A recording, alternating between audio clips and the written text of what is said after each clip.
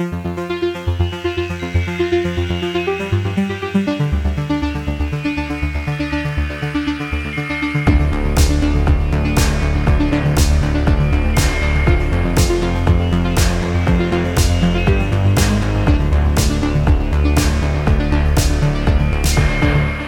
and welcome to Every A24 Movie on Blu-ray, the podcast formerly known as Every Horror Movie on Netflix. I am Chris, here with Patrick. Hello. And Steven. Hi. And we are gathered here today to discuss Robert Eggers' The Lighthouse, starring William Dafoe and Robert Pattinson. William Dafoe. Willem, damn it! Roberto Pattinson. I almost said William Pattinson, and I was like, "That's not right." Got to pivot to Dafoe, but I forgot that I had to pivot off of William as well. Well, we're leaving that in because, listeners, we've had some false starts here today, and we've had so many false starts. This has been. I'm descending into madness as we have just long set COVID. Up here. Yeah, but anyway, as usual, to provide some level of normalcy before we talk about A24 movies on the Netflix show, we like to talk about what else we've been consuming in the horror world, what else we've been reading, watching, etc. So what have you guys been doing? I've been ramping up my horror movie watching a little bit, as I usually do right around end of August or beginning of September. We reconvened our spooky movie club recently and watched the original Nosferatu, which is still just fucking as creepy as ever. I wouldn't recommend necessarily watching whatever version of it is on Tubi, which we watched, and has kind of a whack soundtrack to it. That movie is 100 years old. 101 years old, yeah, dude. That's happy 100th birthday, crazy. Nosferatu. And it's still unsettling as fuck. Still unsettling. But yeah, don't listen to someone in our group described kind of a weird vocal part that was very unnecessarily added to the soundtrack as proto-Enya, which I think was appropriate for the vocal. The vocal itself certainly was not appropriate for the movie. But yeah, go watch Nosferatu. It's a fucking classic. Also revisited Army of Darkness, which I've been wanting to do for a while, and you know, it's still fun. Evil Dead 2 is still my favorite of that trilogy, but Army of Darkness is a stupid good time. Evil Dead 2 is the best still, yeah. Oh, it's so nothing good. tops that. No, absolutely not. It's like, yeah, they found the exact sweet spot of like horror and comedy and effects in Evil Dead 2. Like Evil Dead 1's too serious, Army of Darkness is a little too stupid, and Evil Dead 2 is just perfect. To say nothing of Evil Dead Rise. Yeah, Evil Dead Rise was fun. I still nothing beats the tone of the originals. It just feels like almost a futile mission to try and follow up those movies because they're such idiosyncratic products of the Raimis and their specific sense of humor. But yeah, Evil Dead Rise was decent. What about you guys? What have you been watching or reading or whatever lately? I watched, and I saw this when I was a kid, but I watched the 1999 The Mummy with Brendan Fraser. Hell, oh wow. Yeah. And you know what? I try to be cool on this show. I try to be macho on this show. That movie's fucking scary, man. That movie's fucking scary. I was scared. That movie fucking rolls. Are you going to get one of those bumper stickers? Do you know what I'm talking about? The one that says, "Show me the mummy"? No, the one that's like, I'd rather be watching the 1990 whatever Brendan Fraser classic, The Mummy. Yeah, it's honk if you'd rather be watching the 1999 cinematic masterpiece, The Mummy, starring Brendan Fraser and Rachel Weisz. There you go. That's your Christmas present this year, Chris. Okay, great. But no, it was fine. You know, it's a fine movie. You know, I think you either are a nostalgic super fan of that movie, or you're not. I'm not. Oh, you're not? Yeah. You just said it was scary.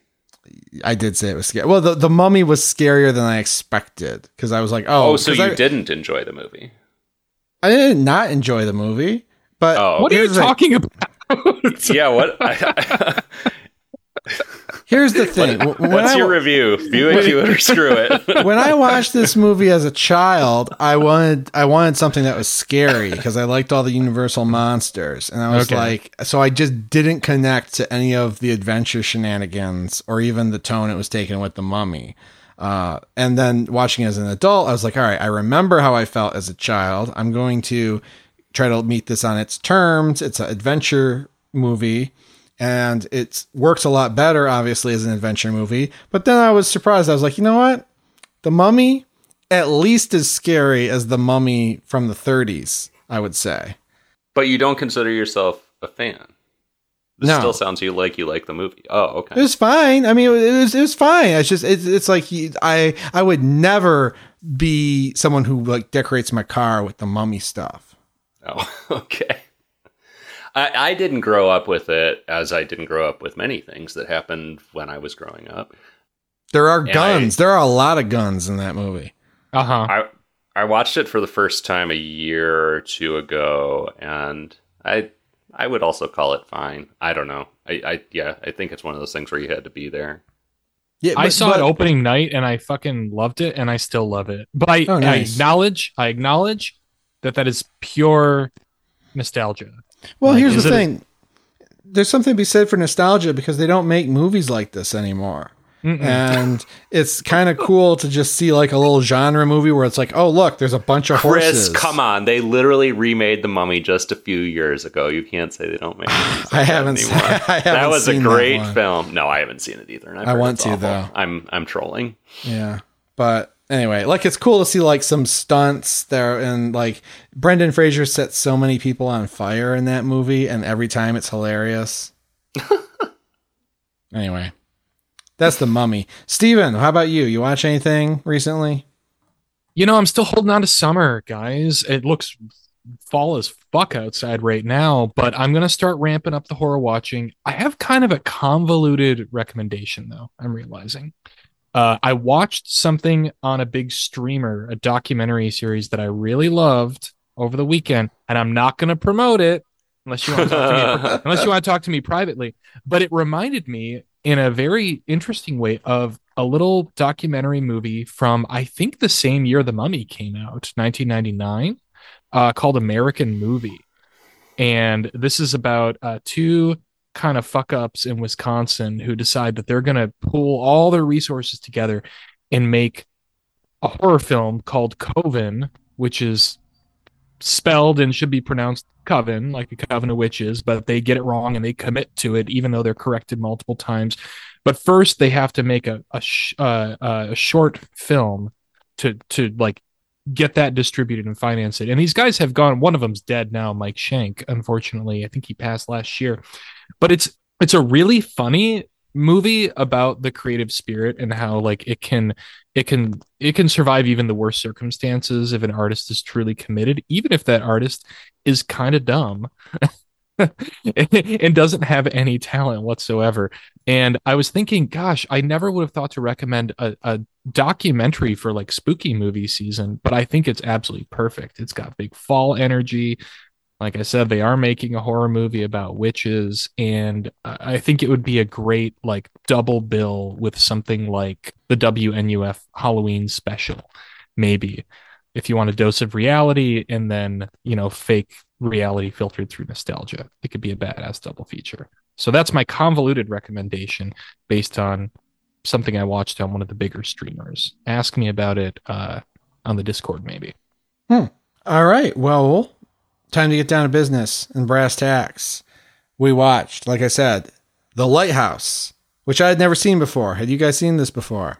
Yeah. Oh, yeah, baby. Saw it in theater. I can't remember if I saw it in theater. In a cinema. I can't remember if I saw it in a theater, but I know I saw it when it came out, and it left a strong impression on me. Not strong enough to remember the venue I saw it in, but Chris, I take it you had not seen it. I had not seen it. I've had the Blu-ray for years, never got around to it, was always curious about it.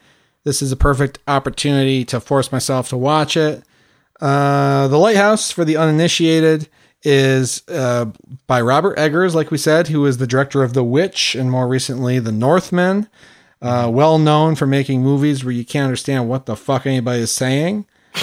I did refuse to put the subtitles on though. I put the subtitles on for one segment at the beginning, and then I was like, this ruins the vibe. I can't have these bright white letters on the screen. You can't. You can't. What if you can? I put subtitles on everything. I'm one of those motherfuckers that the Atlantic just wrote a think piece about. Oh, that's crazy. We'll have to talk about that because I feel like you're not supposed to understand every word in his movies. Yeah, you're like looking into the past. You're like an alien that's like visiting the past, and you just kind of got to go with the flow and pick up what you can. I think it's more interesting that way. I just turn subtitles on for literally anything. It doesn't matter how discernible or not it is. It's just habit. Yeah, no, it's legit. People do that. I'm not going to shame it. But for this movie, I like to read my movies. Anyway, it's a very deceptively simple story. There's a lot going on in the abstract layer of this movie, but what is tangible is Robert Pattinson plays a young man who is a new lighthouse keeper somewhere on the Atlantic, and the only other person who's taking care of the island with the lighthouse is Willem Dafoe, who's the grizzled, more seasoned lighthouse keeper. And the two are going to be locked in the lighthouse. I mean, if you know anything about this movie, you probably know this already. The two are going to be locked in the lighthouse keeper station for 4 weeks to take care of the lamp, take care of the property, and then hopefully they'll be relieved at the end of their term. And in the space of those 4 weeks, there's a lot of personality clashing. There's a lot of weird stuff happening. There's a lot of development in the relationship between the two men. And it goes into some very unexpected places, to say the least. Oh, yeah. It's probably the most accurate depiction of the three of us going to New Orleans together that I've ever seen. Which hasn't happened yet. Hasn't happened yet, but man, I can already tell. Spitting image. Yeah, let's not set that template for that trip. I'm down. That sounds great. Where to begin? You want to see entrails on that trip, huh, Steven? It'd be nice. Where to begin? Pattinson plays an ostensible straight man for a few minutes of this movie. He's the one who's trying to play by the book, and Dafoe is the crazy ass from Square One, the sort of dotty old man, very strong authority figure, trying to kind of swing his dick around and exercise his authority over Pattinson. They're both amazing performances. They are. It kind of reminded me of at the beginning of Training Day. Yeah. Especially when like they sit down for dinner and Willem Dafoe's like, here, drink this shit. And Pattinson's like, no, drinking isn't allowed under the regulations. And he's like, oh, you're going to drink this shit though. Oh, that's one of my favorite lines too is, man, what don't drink best have his reasons. I'm not sure I've ever seen so much alcohol consumed in a movie, or at least certainly not per capita. I'm not sure I've ever seen so much alcohol consumed per person in a film. But in reality, different story. Well, yeah, like when we went to New Orleans. Oh, I love, speaking of swinging his dick around, Defoe's introduction is him taking the longest piss I think I've ever seen in film or otherwise, and then just ripping a couple of farts. Oh yeah, there's a lot of Willem Dafarts in this movie. Oh. But yeah, the performances, I mean, that's where this movie begins and ends for me. The performances are out of this world, slam dunk home runs. It's, I think, another example of how the award givers in our society are prejudiced against weird movies and horror movies, because if this was the same movie, but it was about like two men mourning the loss of their father in a funeral parlor and not locked on an island with weird shit, this would have gotten all sorts of awards for these two. Some of the finest acting I've ever seen, and incredibly watchable. Yeah, it's amazing. I mean, especially Pattinson. I mean, who I'll even give credit in the fucking Twilight movies, as y'all know. If you've heard our Twilight episode, I cut that one a lot of slack, and especially him and Case do a lot of slack. But he still always just kind of surprises me. He's along the lines of like honestly, like Colin Farrell, like we were talking about last time, where he's easy to underestimate for me because he has that pretty boy look and that pretty boy reputation. Then it's always like, oh fuck, no, this guy can act. Like, I mean, his accent work in this alone is fucking phenomenal. And he's not afraid to look haggard as hell too, you know, to really sink into a role.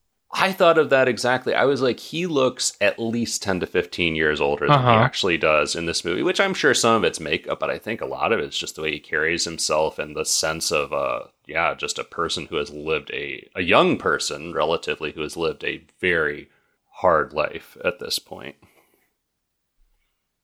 But he's phenomenal. Dafoe is just going for broke. He is going for broke. It's probably my favorite Dafoe performance, and I cannot imagine him topping it. I mean, he just hits all the notes as loudly as he possibly can, and I ate it up. Yeah. Oh, yeah. I mean, it's ostensibly an over the top performance, but also, you know, like there is like a sense of sort of dynamics to it. Like there's a lot of screaming for sure. He does a lot of yelling, but also like just his sense of kind of like dialing it back and the way he'll build up from kind of like just a whisper up to just screaming, ranting about some shit is spellbinding to watch. Mm-hmm. And there are scenes where he's on the other end of the verbal abuse, and he takes on this kind of almost like charmingly cowardly persona in a couple of scenes in this. From like, okay, maybe I could actually like this guy, maybe for just a second. He kind of needs a hug right now, and then he goes right back to being a demonic piece of shit. But well, I don't even know if he's ever a demonic piece of shit. That's the most interesting thing about the movie, and sort of what makes it so watchable, at least through the first half or something. Because out of the gate, he's kind of a very archetypical disciplinarian, hard ass, etc. He's really busting Robert Pattinson's chops and how often he has to scrub the floors, etc. And you don't like him at all. And then as the movie goes on, the man, it's a very complicated relationship. You can't tell if they hate each other or they love each other. And I feel the same way. I'm like, I don't think I like Willem Dafoe, but man, I kind of want him to like me. He's kind of cool. And just kind of walking that line is something that the movie does for most of its runtime that makes it pretty compelling. Mm-hmm. Mm-hmm. And then there's nothing else. I mean, yeah, there's a pretty gorgeous setting. Well, it's austere, but it's gorgeous in its own way. This rocky island, tiny island with this one lighthouse and a couple of buildings. And there's not a lot else going on in this movie besides these two performances, is what I'm trying to say. The cinematography is really good. There's some weird beautiful things that happen, but I mean, this if you did this movie black box theater style, I don't know how much it would lose. It would work as a play for sure. Yeah. I mean, you would lose some beautiful surreal imagery and some beautiful unsettling use of montage, but yes, it would certainly work as a play. Yeah. Yeah, you could carry the sound design over probably to a play, I think, and that plays a pretty huge role in this too. Mm-hmm. Mm-hmm. But yeah, it's basically two actors, two characters, and one location with, I mean, a few little caveats to that rule, but it's pretty simple bottle episode that just cooks and cooks and cooks and cooks as these guys go further around the fucking bend. Mm-hmm. Steven and I were talking last night about, there's kind of interesting conversation around the genre of this film. I think a lot of reviews have kind of grappled with, what is it? Is it a thriller? Is it a psychological drama? Is it horror? Whatever. Answer, I think all of the above. But one of the most important ones that I don't think people necessarily have pointed out so much in discussion of this movie is it's fucking funny.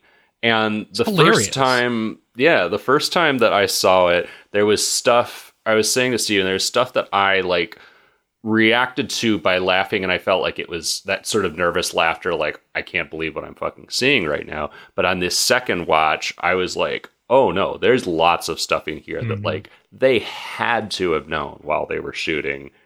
This is funny. This is going to play funny. Like, we're making some degree of a comedy in this scene. It's got some, I mean, you know, of course it's A24, and it is a movie that I believe they financed, like Beau is Afraid, and it's got some Beau is Afraid energy to it, where I was starting to hear people talk about this movie on podcasts and stuff, industry podcasts, before it came out, and I was thinking, like, what the fuck? Robert Eggers' new, like, historical, you know, whatever it is, has a ton of fart jokes in it? Like, that doesn't sound real to me.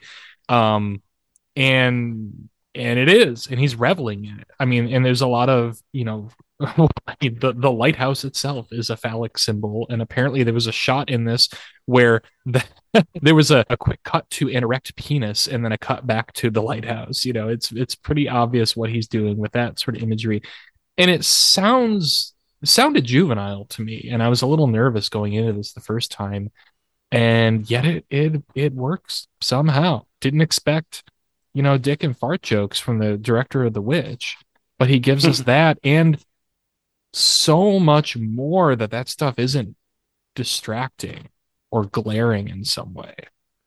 Yeah, and even, you know, I don't know, the fart stuff, I don't even know how necessary it is. I don't even know if I can call it a fart joke, but the stuff I think of as funny is just kind of like the rhythm of the dialogue sometimes. It goes so over the top, and the timing of their responses and tone of responses to each other is just, I think of like the one scene where Defoe is losing his mind because Pattinson has copped to disliking Defoe's cooking. And Defoe goes on this delightful rant, including, you know, I think the iconic line from this movie at this point is, "You're fond of me lobster, aren't ye?" Yeah. And like, he just goes on this rant, and finally, like, Pattinson just gives in at the end after this well-played pause and goes, "Fine, I like your cooking." And that was one of those moments, and there are others like that where just kind of the timing, the rhythm of it really got me. Oh, it's so good. I just made this connection. I'll have to read, and I would bet that this could have been an influence. And I know I've brought this up on the show before. Have you guys heard of Shut Up Little Man? No. Sounds familiar. I don't know. There's a series. There's a documentary about it. It was a series of, like, you know, back before, obviously long before the internet, like 80s, early 90s, when people would trade tapes around of like quote unquote viral stuff. There were these guys in, I think, San Francisco that had this older gay alcoholic couple who lived below them. And these people caused such a ruckus that they decided they had no moral qualms about recording their arguments by sticking a tape recorder out the window and hanging it down. And oh my God, I'll have to share some clips of this on the Discord for people who haven't heard it. But this is like the 19th century version of that, of just two people being stuck in a room, blasted out of their minds, driving each other so crazy that their insults are like poetry. Wow. Huh. I'm intrigued. Yeah, I mean, we slowly learn a bit more about these guys as things go along. Like, Robert Pattinson definitely has a dark past that he's clearly trying to hide from by working on this lighthouse, and we're, you know, kind of given a few hints about that as we go along. Defoe is the veteran on the island, and there's clearly some dark things that have happened in the past on the island as well, so we get some kind of plot breadcrumbs on that level. We also have some unsettling stuff going on with seagulls. Certainly, I mean, honestly, I'm going to say move over Hitchcock, most unsettling use of seagulls or birds in general, I think, in a film. The fucking seagulls in this are... But, I mean, they're also funny. Yeah. Yeah, oh my God, the seagull stuff is just chef's kiss. Yeah. Like, awards should have been given. Yeah. These fucking seagulls are just badgering Pattinson as he tries to go about his work, doing all this like sort of drudgery that Defoe has assigned him on the island. He's just dogged by this one-eyed seagull, who Defoe like threatens him, "Don't kill the fucking seagull because bad things will happen if you kill a seabird." And Pattinson eventually snaps in a horrifying fucking scene and just beats the absolute shit out of this bird in one very unsettling shot. And that's kind of the catalyst for things really starting to go downhill. I did recall that moment from the first time I saw this when I revisited it. And my jaw was on the floor still the second time. The number of times that he whips that seagull against the water tank or whatever it is. Mm-hmm. The cistern, The cistern, yeah. I mean, it's deeply, deeply unsettling stuff, masterfully done. Yeah, just the force and brutality with which he does it, too. Mm-hmm. And I mean, it's all, I'm sure he's just holding a fucking rag with feathers attached to it because it's whipping back and forth so fast you can't tell what it is. Like, obviously, no seagulls were harmed in the making of this motion picture, but it's still very, very upsetting. Mm-hmm. So I don't know how much we can get into before we go to the spoiler room, but I kind of felt like karma caught up to me on this movie because last episode I was talking about how, I'm a sophisticated person now and I like watching movies that are poetic and don't make a lot of literal sense and how that's my new thing. And then this movie kind of came along like, oh, you think you're that guy now. Here. It broke you. And maybe I'm not as much of that guy as I thought, because apart from the plot, it's not a super plotty movie. There's just so much symbolism and myth and abstract stuff and surreal stuff in this movie that it becomes a bit of a chore to try to figure out what the hell is going on if you fight it, and if you don't just I guess I was fighting it. It was hard for me to just kind of lean into it and be like, all right, this is just all vibes. Don't care too much about what's going on, because it's like like Patrick said, it's a little like bottle episode. We got these pretty interesting characters in a very clearly defined situation, and then when you start making their relationship and their relationship to everything around them very nebulous, I kind of check out a little bit. So the back half of this movie didn't quite do it for me, and I'm not sure what it all meant. So that's a little frustrating for me. How did you guys feel? I guess so. I can relate to that, I think, to some degree. On my first watch, I was like, I appreciated the audacity of it. I appreciated the craft as far as performances and the visuals. But I also was a little bit like, okay, what did that all mean? Especially coming off The Witch, a movie which I think all of us love, that is pretty clear, I think, in the end, as far as what it's trying to say, what its themes are. But this time around, I think just because I was better prepared for what I was getting into, I was just surfing on the vibes. I mean, I enjoyed it in the first time around, but I enjoyed it even more this time. I think it's interesting that you kind of brought up, Chris, what does it all mean? And Eggers has actually addressed this, and I thought it was interesting. He said with this movie, he was more interested in questions than answers. And I don't think there necessarily is an answer to this. It's a vibes movie. It was inspired by a horrifying real life incident. I don't know if you guys have read about that at all. But I think he just saw an interesting situation and kind of built a fucked up movie around it. Steven, what are your thoughts on Chris's prompt? So I'm once again having fucked up audio issues that the listeners may or may not be able to detect depending on how they're listening and how much they're paying attention. And I was thinking going into this, you know what? That's okay, because I've seen this twice and I don't have anything smart to say about it. I only have superlatives. Both times I watched this movie, I had a fucking blast. I did not care that I didn't have any kind of big, cathartic, meaningful takeaway from it. I read a little bit online trying to see, where Eggers' head was at. And yeah, he's talking about, Greek mythology and Poe. Apparently this was inspired in part by like an unfinished Edgar Allan Poe short story. Just so thinly. I actually went down that rabbit hole. Really? Today. Okay. I read the short story because Edgar Allan Poe's manuscript, he was working on this when he died, apparently. And it's like 4 paragraphs and it's just the basic, like, well, I'm a lighthouse keeper, gotta get away from it all. And it's like day 2, and then he just stops writing. So there's really not a lot there. Well, I'm glad that you did that research for us, because I didn't have time to, and I was curious. But this is all to say, I was like Patrick. I was surfing around that lighthouse on the Vibes, which is a great image. And it's just so like it. This is what I go to the movies for. This movie has absolutely everything I could ever want. It's so entertaining. It's so well done for what it is. It's so weird, but for me, it was easy both times to just commit to his vision and this experience and just let it wash over me. And have a blast with. So, if he had any like larger ambitions, like, good, great for him. People can go study this movie. He said he wanted, Freud and Jung to be munching their popcorn watching it, and have an argument afterward. That's cool. I guess I'm simple. I didn't really need any of that deeper subtext to enjoy this.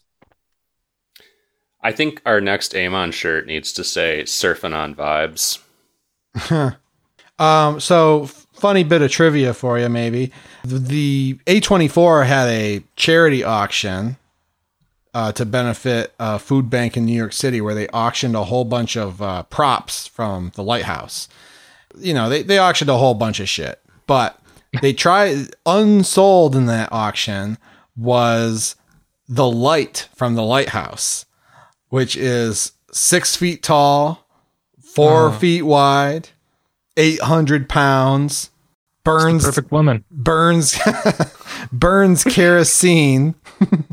And I think the starting bid was like $50,000 or $100,000 or something, and they were probably hoping that someone would buy it to actually put in a lighthouse, because it's functional. As far as I know, it's an actual functional lighthouse lens that like a historical society might want.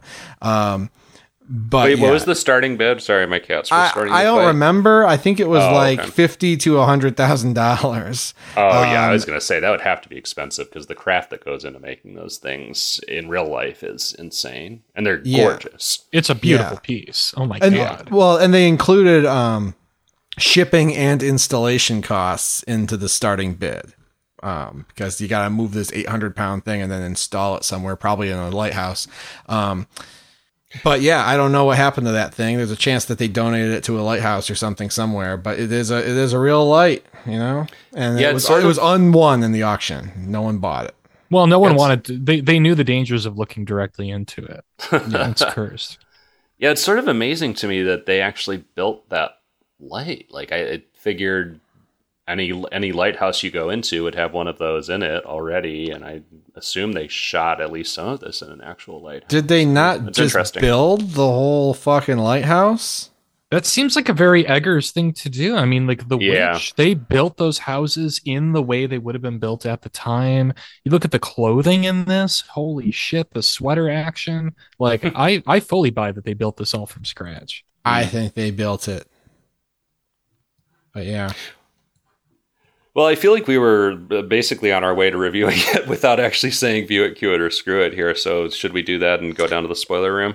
Yeah, let's do that. Let's start with Steven, because I think he already tipped his hand. Oh, I had more than I already gave my whole review. This movie rules. Holy shit. This is like the highest view it. I was a little scared to revisit it, thinking I might not have as good of a time. I might see some flaws in it. I was completely spellbound all over again. There's just nothing like this. It's a I would say this is a classic. I will call it a horror classic. I'm tired of people pussyfooting, not you guys, but the critics at large pussyfooting around the genre. Let's just call it horror. I mean, any horror person, I think, can find something to enjoy in this. But I know I was shocked.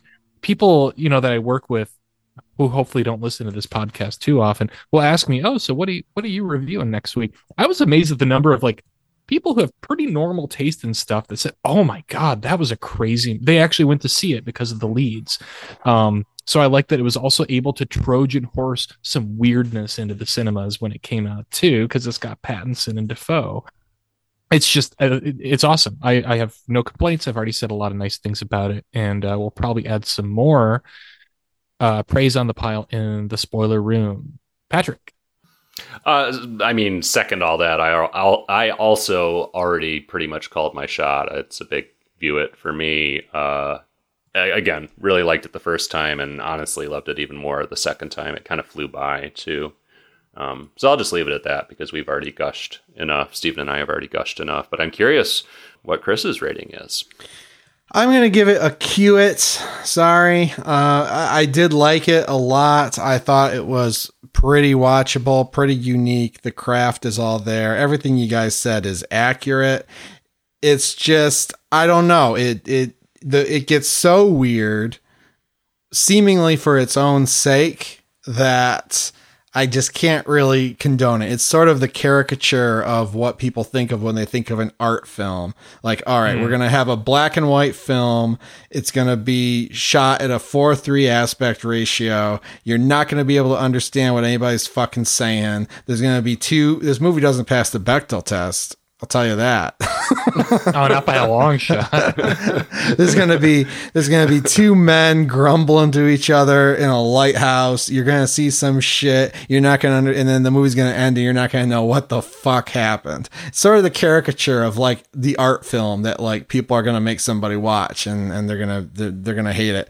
I didn't hate it. It's just it's a hard movie to recommend. I wish that it were like maybe 10% more dialed back from what it is. But that just might be me going in with the wrong expectations. If I watch it again, I'm sure I will at some point. I don't know how soon that's going to be, but if I watch it again, I'll probably have a little bit of a more, appropriate appreciation of it. But cue it, not bad by any stretch, but, just a little hard for me to recommend. All right. Well, we're going to go to the spoiler room, and we're going to talk about all the weird stuff that happens in the Lighthouse. Before we do that, let me remind you that we are available on social media at AmonCast, EHMON Cast, on Facebook, Twitter, and Instagram. We're also available on Discord. We have a little Discord community where we talk about movies and all sorts of other horror stuff. It's a very fun place to hang out. The link to that is in our show notes. And you can go to everyhorrormovieonnetflix.com and see possibly a directory of some of the movies we've watched, and you can buy some stuff.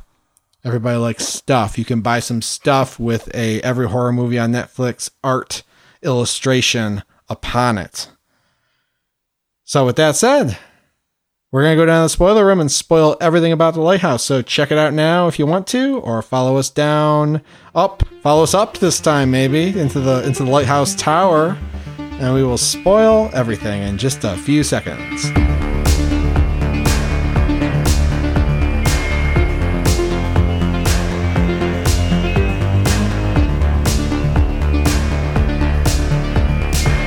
Welcome back. We're up here in the spoiler lantern, getting ready to spoil everything about the Lighthouse. And with our film critic Bob Mondello. Oh boy, there's a lot to talk about. There is. I want to talk about Mermussy. There's a lot of Mermussy in this, yeah. Actually, there's not. There's like a split second of Mermussy, and yet I feel like... Wow. I feel like that is the defining image. Like, how can that not be the one image everyone remembers from this movie? Yeah, they should put that on the poster. I was stunned this time around because I felt like it lingered a little more. I felt like I saw more of it, but it's strictly a flash. But you do see a mermaid's vagina or genitals. I don't even know if it's a vagina, if it's a mermaid. Maybe they have different parts. I mean, it looks like a vagina. It's not, I don't know how to comment on it. I'm getting myself in trouble. It's an indelible image, let's put it that way. Mm-hmm. But I mean, tying into our spoilers, there's certainly a mermaid who recurs in this movie, who may or may not just be a figment of Pattinson's imagination. But yeah, that's one spoiler at least. You see a mermaid's genitals. It's a mermaid. It's not a good vibes mermaid. There's more of a siren sort of thing. It's like stay away from that this thing. Is not. That thing's gonna kill you maybe. But let's say that the one of the central conflicts in this movie from pretty early on is that Willem Dafoe is the, haggard, experienced lighthouse keeper who's keeping Pattinson sort of under his thumb. And Willem Dafoe gets to go up into the lantern and take care of the lights. And Pattinson doesn't get to do that. And that kind of creates some hostility between the two. Well, and when we say gets to, there's no actual rule system that says this is the case other than Willem Dafoe says this is the case. He's basically like, I'm the one who gets to go up into the light. You do literally everything else. If you have a problem with it, fuck you. Right. Yeah, and he's got the keys, so Pattinson can't get up there if he wants to. Yeah. Right. And Dafoe is also going up there at night and stripping naked and staring into this light for seemingly hours on end. And so there's something weird going on with Dafoe in this light. Pattinson wants to go up there and see what it's all about. And I thought this was one of the most interesting aspects of the movie. And this is the one that sort of got my mind going and thinking about, what this movie might be trying to say or what it might represent. And I don't know if I have a smart theory, but the first thing that came to mind for me was just here you got two guys who are both working class. They don't have a lot going on for them. They're both fucking on this rock, taking care of a lighthouse for weeks at a time. They're virtually the stature that Dafoe has over William Pattinson is seniority, and it's all kind of Chris, why do you keep it's Willem Pattinson? William Pattinson. You keep saying William Pattinson. I said William Pattinson. Yeah. I don't know. Let's just say that for the rest of the show. It's William Pattinson and Robert Dafoe. I'm all jumbled up. James Patterson. But so he has some seniority over Pattinson, but it's kind of arbitrary, and they're not really the arbitrary nature of him not letting him look at this light becomes so important. It reminded me of one of my favorite scary story to tell in the dark, The Bed by the Window.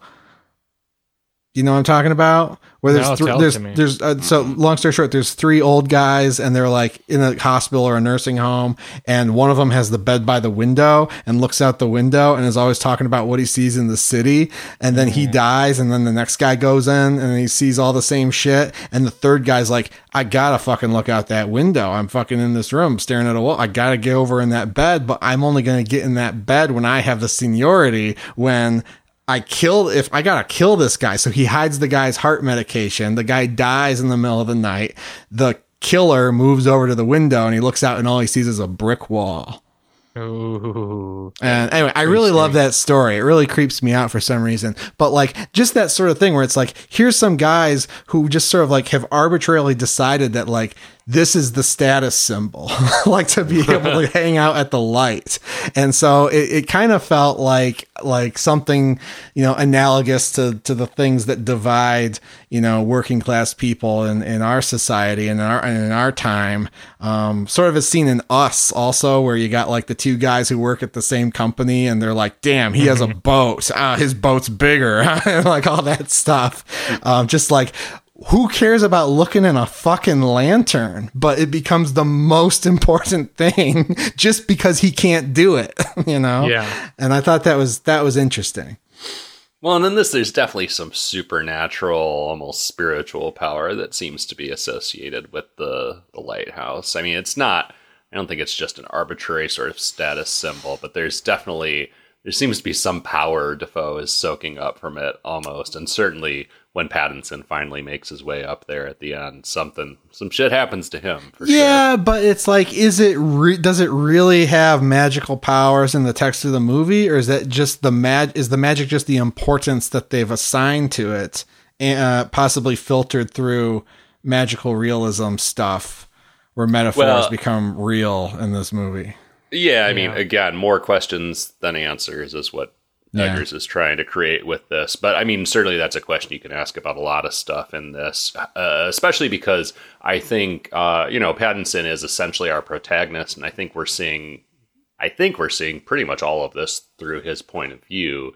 And as he descends into madness, there were definitely several things where I was like, wait, is this actually happening, or is this his subjective perception of what's happening? You know, and it's, again, more questions than answers. There's not an answer to that necessarily.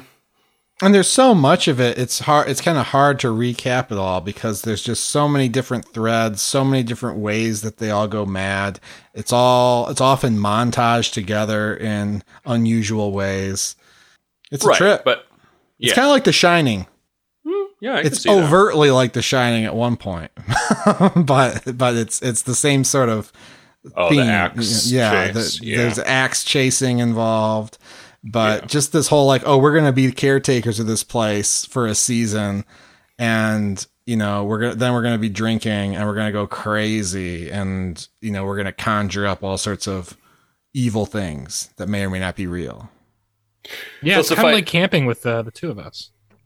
Yeah, this movie really hit close to home. Yeah, in so many ways. I'm glad that there was no mermaid involved. Only if we had Grays and a mermaid in camping, I don't know what we would have done. A mermaid in what's that called? Crooked Lake. Yeah, the Crooked Lake Grays. Sorry, I can't talk about them. But I mean, suffice to say, I think the main sort of plotty things that do happen in this are a big storm rolls in, a gigantic nor'easter that prevents Pattinson getting off the island when he was supposed to, which is very bad news for him because he's already basically on his last nerve with Dafoe in this entire situation. And of course, this storm goes on for fucking ever and basically takes up the last half of the movie. Is just them trying to battle out the elements. Or sort of wait out the elements.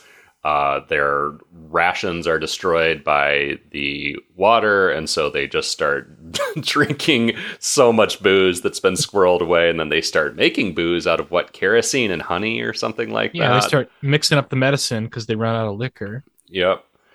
In the meantime, we find out that Pattinson's dark secret is he didn't quite kill a guy, but didn't save a guy that he could have saved, and has intense guilt about this because he did want to kill the guy, but decided in a crucial moment to just let the dude die. So he's haunted by that. He's now assumed that guy's identity, and Dafoe's kind of secret, which I guess, no, I think this comes up fairly early, right? I don't remember. Is that Pattinson's predecessor on the island actually died? And late in the movie, we find some evidence that Dafoe likely killed him and chopped him up and threw him in lobster traps in the sea. But that's another one of those things where I was kind of like, okay, is it real or actually seeing this or not? Yeah, exactly. And also at that point, the lines between Willem Dafoe and Robert Pattinson are becoming blurry. Oh yeah, because they actually, isn't there a point where they actually speak as each other or call each other by each other's name, something like that? Something like that. And then, you know, we see Willem Dafoe chase Robert Pattinson with an axe, and then he quite convincingly tells Robert Pattinson that, no, actually, you chased me with the axe. Oh, right. And then, you know, there's just this whole thing where it's like their current conditions, their interests, their pastimes, their histories, their names, their attitudes are all melding together by the end of the movie. Mm-hmm. Yeah, and they have the same name. We should maybe point out too. At least at that point. And at that point, it's just, they're both unreliable narrators at that point. So we don't know what the fuck's going on. Yes. Yeah, well, they're unreliable everything. They're so drunk. I mean, they almost kiss at one point, which is there is homoeroticism in this movie. There is gay panic in this that's movie. A good scene. Yeah. It's a great scene. And I wouldn't even say, I mean, yeah, there's a little bit of gay panic, but there is kind of a mutual affection between these two, I think, over the course of the movie that may be genuine, and that they're fighting inwardly themselves. Sure, yeah. There's definitely affection, but it goes back and forth so often. The characters as individuals and as a duo, like the dynamic between them is so just volatile that, you know, they go from sitting around embracing each other, drunk as fuck, telling each other stories, to, you know, moments later trying to beat the shit out of each other for some minor transgression. It's just very, very volatile. Well, one of the themes is clearly masculinity. I'm not entirely sure what its thesis is about masculinity, but that's a thread in the movie all the way down to the phallic lighthouse. And what I took away from that stuff is just that, like, you know,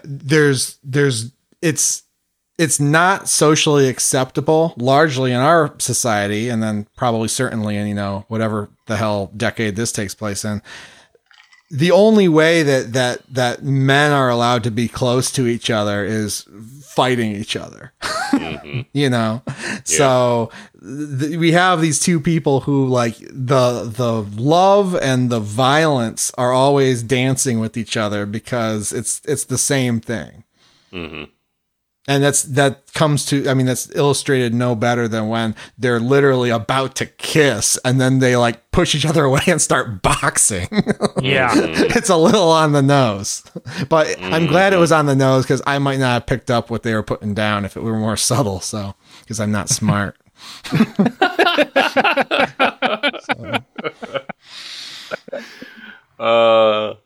But yeah, Pattinson eventually gets the upper hand over Defoe. Seems to bury him alive in a truly horrifying scene. This was another image that really stuck with me from the first time around. Is like Defoe has been so beaten up at this point that he just lays in the hole while Pattinson shovels dirt on top of him and goes on another one of his fucking god tier monologues, of which Defoe has many in this movie. And it's a close up of his face and he's like literally swallowing dirt. I thought about this both times. I was like, what were they I really hope they were shoveling like brownie crumbs into his mouth or something. Because he gets a lot of fucking dirt in his mouth. It's hard to watch. There's a lot of stuff. Like we were just talking about when they start boxing. I mean, that looked so real to me. Those first couple of blows. That this time around, I actually was like worried that Pattinson might have broken one of Defoe's ribs or something with that first punch. It's all done. I mean, Robert Eggers, master of realism in period pieces, and even those little things just. Carry so much weight that I'm worried about the well-being of people on set. I'm sure they were fine. Mm-hmm. But yeah, it's quickly revealed that even though Defoe seems to be buried, he returns very soon after. Wait, what happens then? He comes back with the axe and... He comes back with an axe, and the axe has already been established because Defoe started to chop up the little boat that Pattinson was trying to escape the island on, and then he gets buried alive, and then Pattinson is going about his business doing other things. He's either drinking or he's working on getting up into the lantern, something like that. Oh, yeah, because he's stolen the keys at this point. And Defoe jump scares him and basically hits him in the shoulder with an axe, but then... he is overpowered and he is killed by Pattinson. Yeah, Pattinson just grabs the axe. Yeah. And this is like the third time that he's done, because even before he got buried alive, they have just a blowout fight in the flooded lighthouse station, at which point Pattinson's seeing the mermaid, he's seeing tentacles, he's seeing birds, he's seeing the guy he killed in the forest, he's seeing all kinds of shit. He's seeing Defoe as like Triton or Poseidon or something like that. Yeah. Right. So what's that all mean? I don't know, but it's a visual spectacle. But he finally seems to conclusively kill Defoe. He goes up to the lighthouse and sees gazes some shit. Upon its beauty. Yeah, we don't really know exactly what he finds in it. He seems to love it at first, and then to be horrified and scream, and falls down the fucking steps and. It's like seagulls picking his carcass while he's still like moving. He's still alive. Is he? I didn't notice that. Yeah. Oh yeah, he's still alive. Wow. Oh, and he's got seagull shit all over him, which also looks kind of like cum, which is a thing in this movie too. There's a lot. Going on there. There is a lot of cum in this movie. Damn. It's wild. It's wild. What does it all mean? What's it all mean? I don't know. And here's the thing: thought experiment. If you watch this movie and it said at the end, it said directed by Eli Roth, how would you feel? I'd be like, good for you, Eli Roth. Okay. Wow, you really leveled up. How did you feel, Chris, when you saw, maybe you didn't see that Chris Columbus produced this movie? The Chris Columbus? Yes. Yes, I think I seem to remember from when this came out that he was like kind of crucial in getting this movie made. Huh. The director, he knows some things about. I don't know. I was gonna make a Home Alone joke. Like they're almost Home Alone in this movie. Yeah. But yeah, that's your movie. That's your movie, and it's like I just feel like we're kind of doing a disservice by not really drilling down into it more. But like I said, there's just so much going on in such a nonsensical fashion. And none of us know what it's trying to say. It's more questions than answers. So it's hard to really talk definitively about it other than to just say how it made us feel. Certainly is interesting. It is, Chris. A little disappointed in you. I don't think I've heard you mention the aspect ratio once. I was going to say, no, he did. He did very briefly. Oh, okay. When he was saying it was like your stereotypical art house movie, but I do wonder how you felt about the aspect ratio. Well, I liked it. I don't know if it was 4:3 or if it was like 1:17 or whatever the fuck, but it's a square aspect ratio. I thought what I liked, and I don't know, I don't think this was intentional, but especially coming off of watching The Mummy, I thought it did a very good job of like looking like an old Universal Studios movie. It's very square and it's black and white, but the contrast and the lighting and the production design give it a very distinct look that even goes beyond, because it's not that unusual to see a movie that's, a square aspect ratio or in black and white, but this looks like a movie from a different time.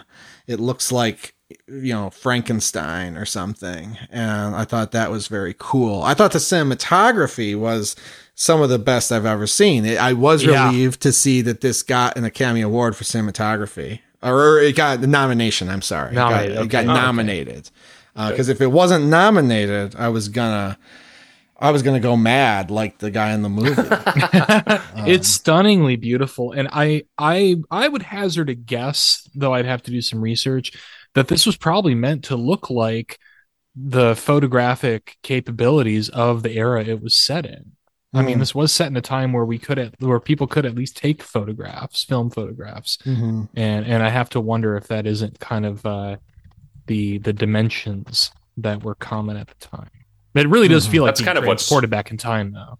Yeah, that was kind of what it struck me as being, either the dimensions of like old film, old movies, or old photographs. Yeah, but I do prefer the 2:1 aspect ratio that we saw in Killing of a Sacred Deer. That's my favorite aspect ratio. I didn't mention that last episode. Yeah. I think we need an offshoot podcast called Chris's favorite aspect ratio. And I'll guess just to cheer you on, because I love hearing about it. But no, it looks great. And then I don't know, I watched it on Blu-ray. I don't know what you guys did, but you did watch it on Blu-ray? I did, yes. Fantastic, because I was thinking the whole time I was watching it, the noise pattern in this thing probably translates terribly on streaming. So I'm glad I watched it on Blu-ray. It lost the cinematography to Roger Deakins in 1917, which... It's Deakins, man. All right, it's a cinematography podcast time.